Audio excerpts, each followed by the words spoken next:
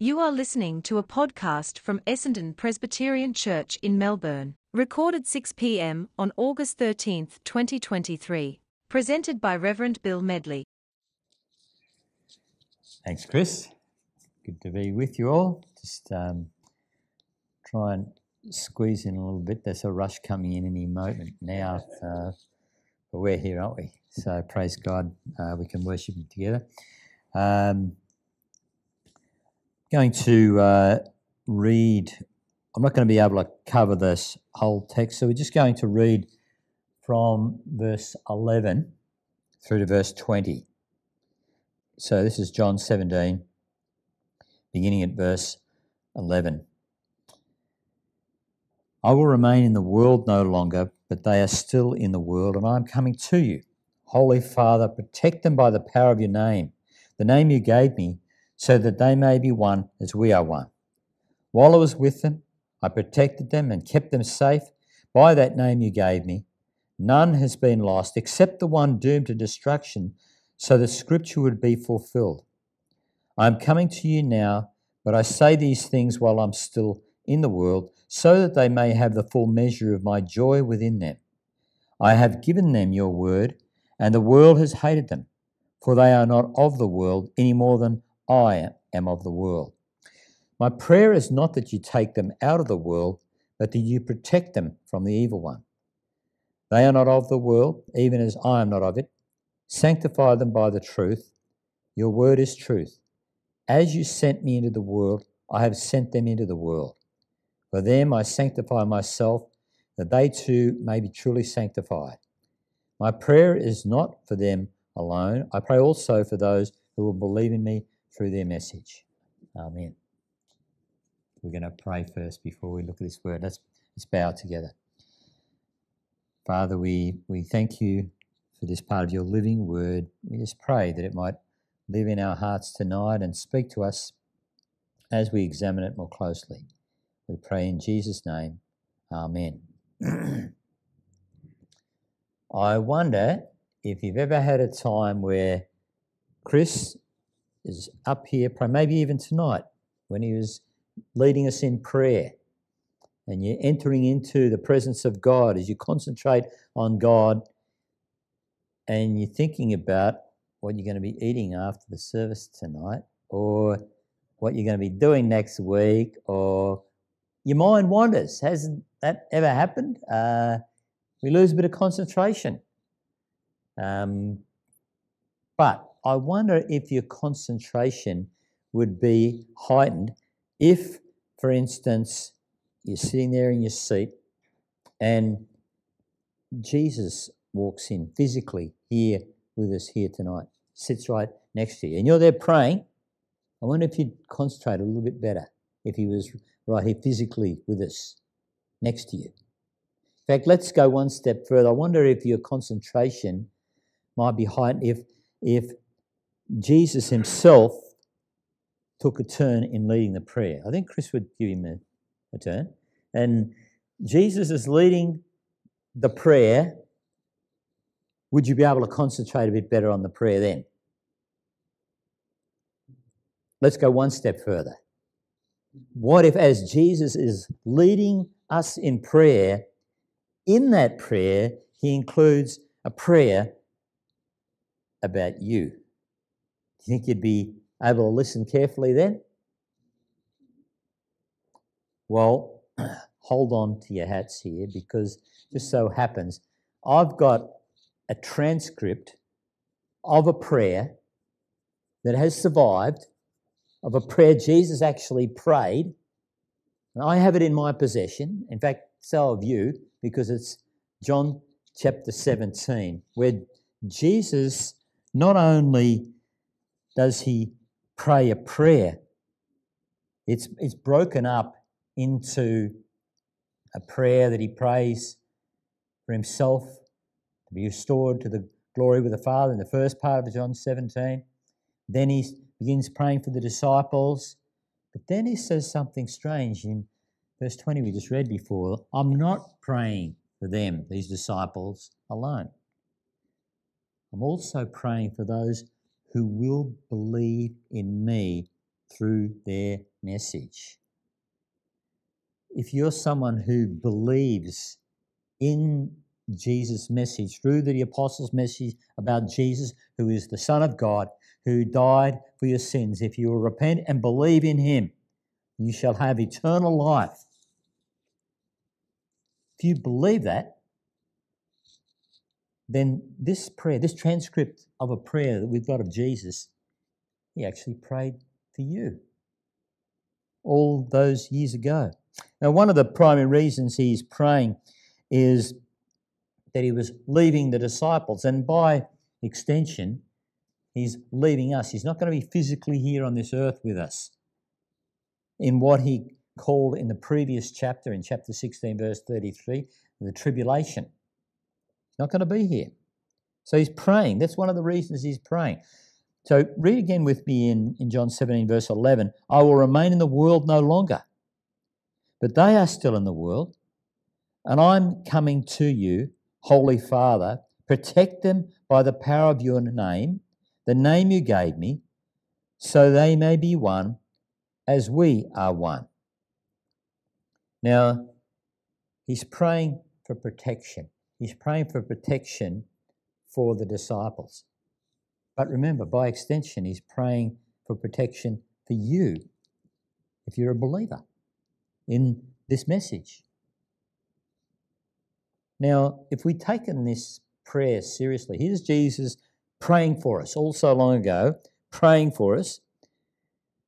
Instead of being downcast, confused, upset about the way the world's going, about the way the government's going and the society's going and all these sort of things, instead of being thrown by it, we should have been looking more carefully at this prayer. Jesus told us we're in the tribulation. He prayed for our protection. This was the way it was meant to be. It was not something that should have shocked us. And if we fail or we get attacked, how far will you fall? Well, you will be strangely moved to get back up and repent and come back to Jesus.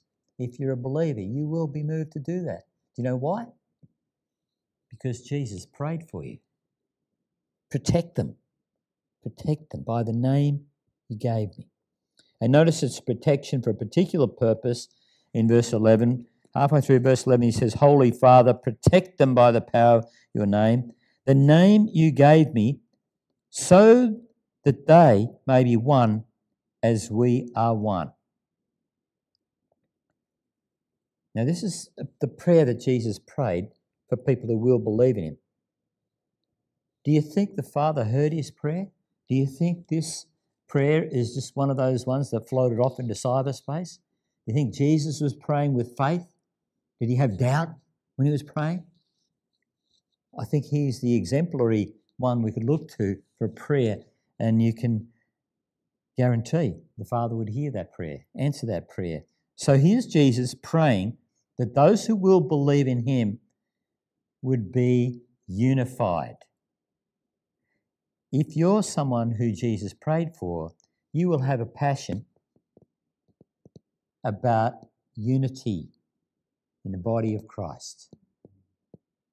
If you're someone Jesus prayed for, you will desire to make peace with anyone that you, as far as it depends on you, anyone you've had contention with in the body of Christ. You will want that unity. You will be passionate about worshipping the Lord, being with his people on the Lord's day to worship. Why? Because Jesus prayed for you that this would come true in you if you are someone who believes in the message of Jesus through the apostles. Verse 12, Jesus says, while I was with them, I protected them and kept them safe by that name you gave me. None has been lost except the one doomed to destruction, so that Scripture would be fulfilled. Here he's speaking specifically about the disciples and, of course, referring to Judas. Judas, who, remember, Judas had at this stage of things, Judas is already, the Last Supper's already taken place, and Judas has left. He's not here at this stage. And yet Jesus knows that he's doomed to destruction. He's not one of his. Notice that in verse 12, Jesus said, none has been lost. None of those who are believers, true believers, will be lost, but there is one who's going to be lost. Someone who was right in there in the church, right amongst the disciples. And here's Jesus in the middle of this prayer, speaking of things that haven't happened yet, all that Judas is going to do.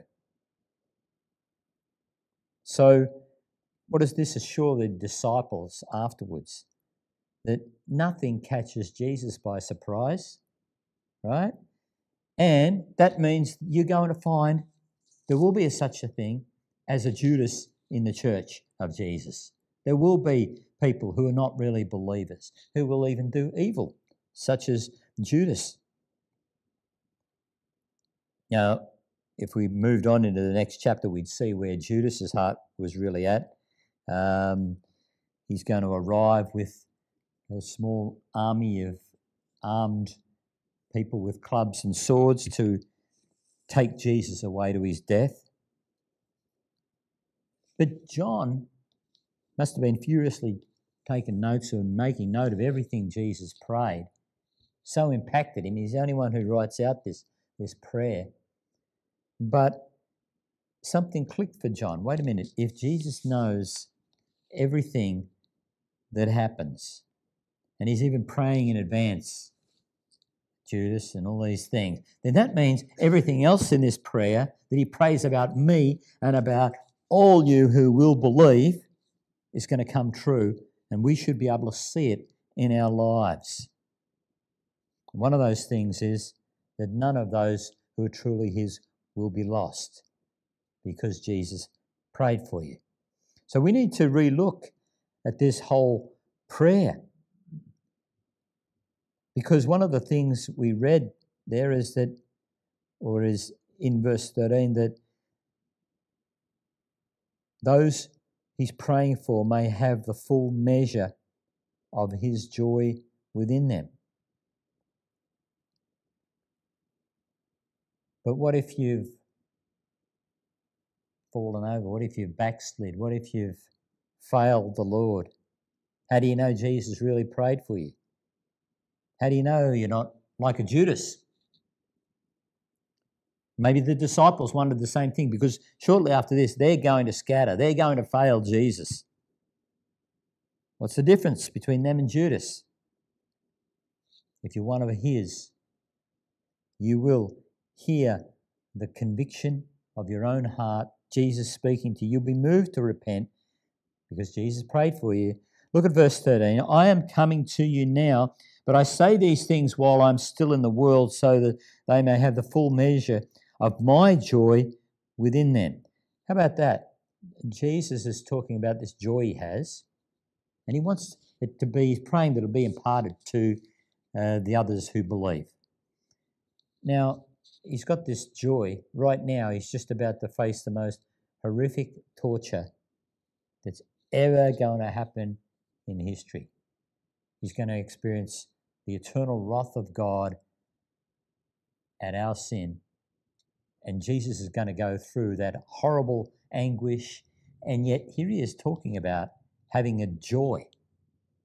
I mean, maybe the disciples are thinking, well, Lord, if that's your definition of joy, you take the joy and we'll, No, of course not. They wouldn't say that. But the point is, what does he mean? Well, whatever he means, it must be something that transcends even going through the most horrific trial. It must be a joy that is so deep and strengthening and holding on to you that it transcends whether you're happy all the time or not. Jesus' joy must be so much deeper, and so will ours be if you believe, because Jesus prayed for you that you would have his joy. In verse 14 he says, I have given them your word, and the world has hated them, for they are not of the world any more than I am of the world. Interesting what he's praying there. Just thinking of the insight of Jesus looking forwards into time to those who will believe and what you go through and all that sort of stuff. And here he is praying. If we'd have taken this prayer seriously, we wouldn't get so worked up about like the injustices against Christianity, or go around saying, it's almost as though the world hates us. Well, we could have just looked in Jesus' prayer and known that, because he told us. He told us that's exactly. Through this prayer, he's saying that's what we should expect. The world will hate you. So we should stop complaining as though we don't want Jesus' prayer to be answered. Rejoice that everything else he also prayed will come true. That the world, yes, it will hate you, but does that mean he wants us to leave the world? Look at verse 15. My prayer is not that you take them out of the world, but you protect them from the evil one. Now, if Jesus is praying that sort of protection for us, for those who will believe, could it be that we've missed the magnitude of the spiritual warfare that's going on in the heavenly realms right now? We say, yes, spiritual warfare, yeah, spiritual attack, yep, we recognise that. But do we really? When we're confronted by someone who does wrong to us especially, or someone we love, oh, it's just spiritual, don't worry. No, we think it's flesh and blood. But here's Jesus praying for protection from the evil one. In fact, it was actually there in the prayer that Jesus taught you and me to pray regularly, or at least the prayer that models the prayer we should be praying regularly.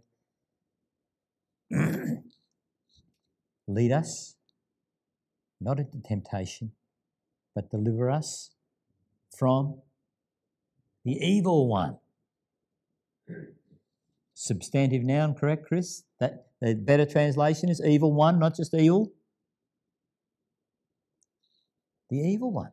It was right there in the very prayer that Jesus taught us to pray. We need protection from the evil one. That's our primary battle. How serious must this opposition be? When you think the reason you have contention with someone, or the person has done something wrong, or some circumstance, trial you're going through, the problem is not against flesh and blood, not people. Protect them from the evil one. Jesus' prayer tells us we have an enemy. We have an enemy. We have an enemy. We've got to pray for protection. And the enemy has fooled you into thinking that that problem is flesh and blood. It is that person who's done that horrible thing. They are the problem. Sucked in again. Lies from the pit of hell. That's exactly what the enemy wants you to think. He does not want you to think in spiritual terms, and therefore you won't fight this with spiritual warfare and spiritual weapons. This is fascinating. Jesus thought that this issue of protection was so serious that he's praying for protection for a people that in the same prayer he guarantees none of his will be lost. He knows. If you're a believer, you really have repented and believed in Jesus. He knows he who began a good work in you will complete it. He knows he's going to get you there. and yet he still prays for your protection from the evil one. How powerful must this enemy going to knock you around or seek to knock you around if Jesus, knowing he's going to get you there in the end, still prays for your protection along the way? This must be something major, must be something important. The Apostle Peter would later describe the devil as a roaring lion seeking someone to devour. Well, he certainly devoured Judas. People even within the church will be devoured. But that won't happen to you if you truly believe. Why? Because Jesus prayed for you. And if Jesus prayed that we need to take this attack seriously, that there's prayer needed, John would write later in his, not this gospel, but in his epistle, 1 John chapter 5, verse 9, and he says, we know that we are children of God and that the whole world is under the control of the evil one. So if the whole world is under control, that means we're walking through a minefield right now, and the devil has set them in different places. You don't know which one you're going to step on, go kaboom. Boy, let's get out of this world then. No, Jesus says, verse 15, don't take them out of the world. We have to go through this minefield. There's a purpose in it. There's a reason for it. We're going to need protection, though, along the way. And you will be protected because Jesus prayed, protect them from the evil one. In verse 16 he says, they are not of the world even as I am not of it. So he didn't want to take you out of the world, so there's no getting out of this early going, I'd be happy to go to heaven now. No, you don't get that chance, sorry. You're staying here as long as God, until you complete all that he has planned for you for his glory and the witness he wants you to be. And part of that witness is that you would be not of the world. That is, not part of its morals, its values, its desires. But along the way, we're going to be under this ferocious attack. So has Jesus just sent us out there? He's praying for protection, but we're basically going into the war zone without any armour. Well, no, he remembered that too. In fact, right in this prayer, he prays we might put on that armour. What's the armour? Read verse 17 with me. Sanctify them by the truth. Your word is truth. Sanctify means to be set apart as holy. And there's a sense in which that happens. The moment you believe, you trust in the Lord, you are saved. You are sanctified. You are set apart by God. But as we use in the theological term, the sanctification is something that also is going on throughout our lives. We're constantly being changed, made more holy. We're becoming sanctified. How is that going to happen? Well, right here, Jesus is saying it's going to happen by the Word of God. The Word of God. I reckon this is time to pause and just consider, why do you bother reading your Bible? Maybe you sort of skip it sometimes. Maybe you're not quite into it. You know, it's a good Christian duty thing to do. That's what we're supposed to do. We're Christians. We're supposed to read This prayer is unfolding something amazing. All this time you thought it was just something good little Christians are supposed to do. Jesus says the reason you're supposed to do it is that you will be changed, sanctified into the likeness of the Son of God, strengthened for the task, protected. This is the means, this is the armour that he gave you, he prayed for. He did pray for you, didn't he? You are reading the Bible. You are listening to it explained at church, going through the scriptures. Is not just a good Christian thing to do. It's the very means Jesus gave us to survive through this minefield and to be protected and changed and sanctified.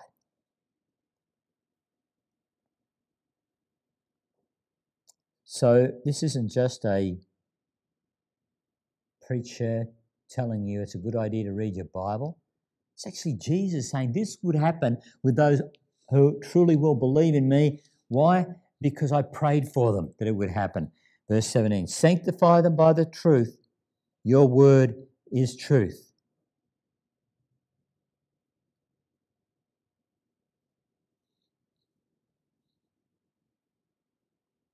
So how do you know Jesus prayed for you as we look at this prayer that he prayed?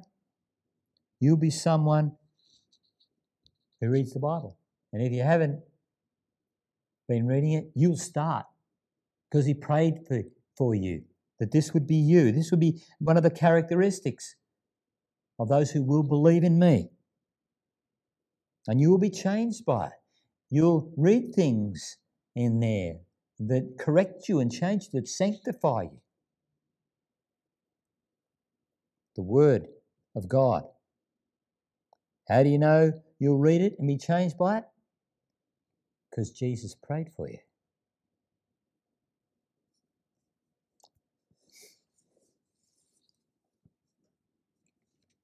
Well, he says in verse 20, my prayer is not for them alone.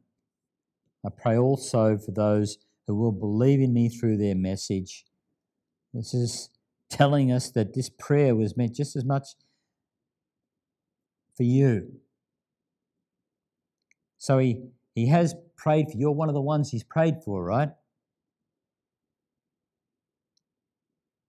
There was really a time when Jesus, outside of the Kidron Valley, opposite the Olive Grove, he raised his hands and he prayed this prayer. Jesus sees right down the corridors of history. He prayed this prayer. Who's he praying for? Those who will believe. You, if you believe, he's praying for. So let's just recap this prayer as we think this isn't just another part of Scripture. No, this is actually a prayer Jesus prayed for you. Picture him. Maybe he does come up here and right in this congregation tonight and starts praying and praying for you. What did he pray? What did he pray? He prayed that you would find the full measure of joy. His joy. And if we were to go back to the beginning of the prayer, we'd see the glory and the joy that he had with the Father before the world began. This eternal plan where he speaks about in verse 2 of the Father having given names that were given to the Son. I haven't lost any that you gave me. When did he give him? And then in verse 5 he's talking about from before the world began. It was all a plan. And he goes on in the prayer about how you would be unified with other believers. That's you, isn't it? You're one of the ones he prayed for. Surely, as you're listening to him praying about those who will believe, those will be unified. Unified. They'll have that unity. Surely there's no one right now in your life that you couldn't walk up to and look them in the eye and say from your heart and in your heart, I love you, brother. I love you, sister. I forgive you. There's no one, is there? Surely not. If you're the answer to Jesus' prayer here about unity. And as Jesus is praying, that we would be in the world but not of the world. That means there wouldn't be any part of your life We're still clinging on to the sins of this world. That is, if you're one who Jesus prayed for, if you're one who will believe. And listen to him praying as he prays for your protection from the evil one, and then prays how that would happen, how you would be protected and sanctified. He prayed it would happen by the word of God. So you're reading it. You're listening to it explained in church. That is you, isn't it? Because Jesus prayed for you. And that you would be changed by it. Sanctified, meaning that when those difficult things come up in Scripture, that you know you've got to change to honour the Lord, you'll live it out. Because Jesus prayed for you, if you are a true believer. Do you know, the good news is that even if you haven't been doing all of those things, if you will hear now and repent, turn from whatever that sin was, pick up your Bible and make it part of your life, even now, if you will take up those things, be changed, then Jesus prayed for you. Because all of the things that Jesus says and prays for will come true in a believer. You will be sanctified by this word. Why? Because Jesus prayed for you. My prayer is not for them alone. I pray also for those who will believe in me through their message. Let's pray. Father in heaven, how can we ever thank you enough that you sent your Son into this world to take away our sin and then to give us this privilege of listening in on this prayer where Jesus deliberately prayed out loud so that we could hear, so that it would be written down by John and we could soak it in and see how things unfolded for those who will believe and enter into what you've got for us in this eternal life, this relationship with the Father and the Son through the Holy Spirit. Lord, if there be any part of our lives where we're not fulfilling what Jesus prayed for in believers, give us the conviction by your Spirit to be awakened, that it might become part of our lives, that we might confirm that we are one of his, that we believe in Jesus. In his name we pray. Amen. More messages of hope at essendonpresbyterianchurch.org.au or wherever you get your podcasts from.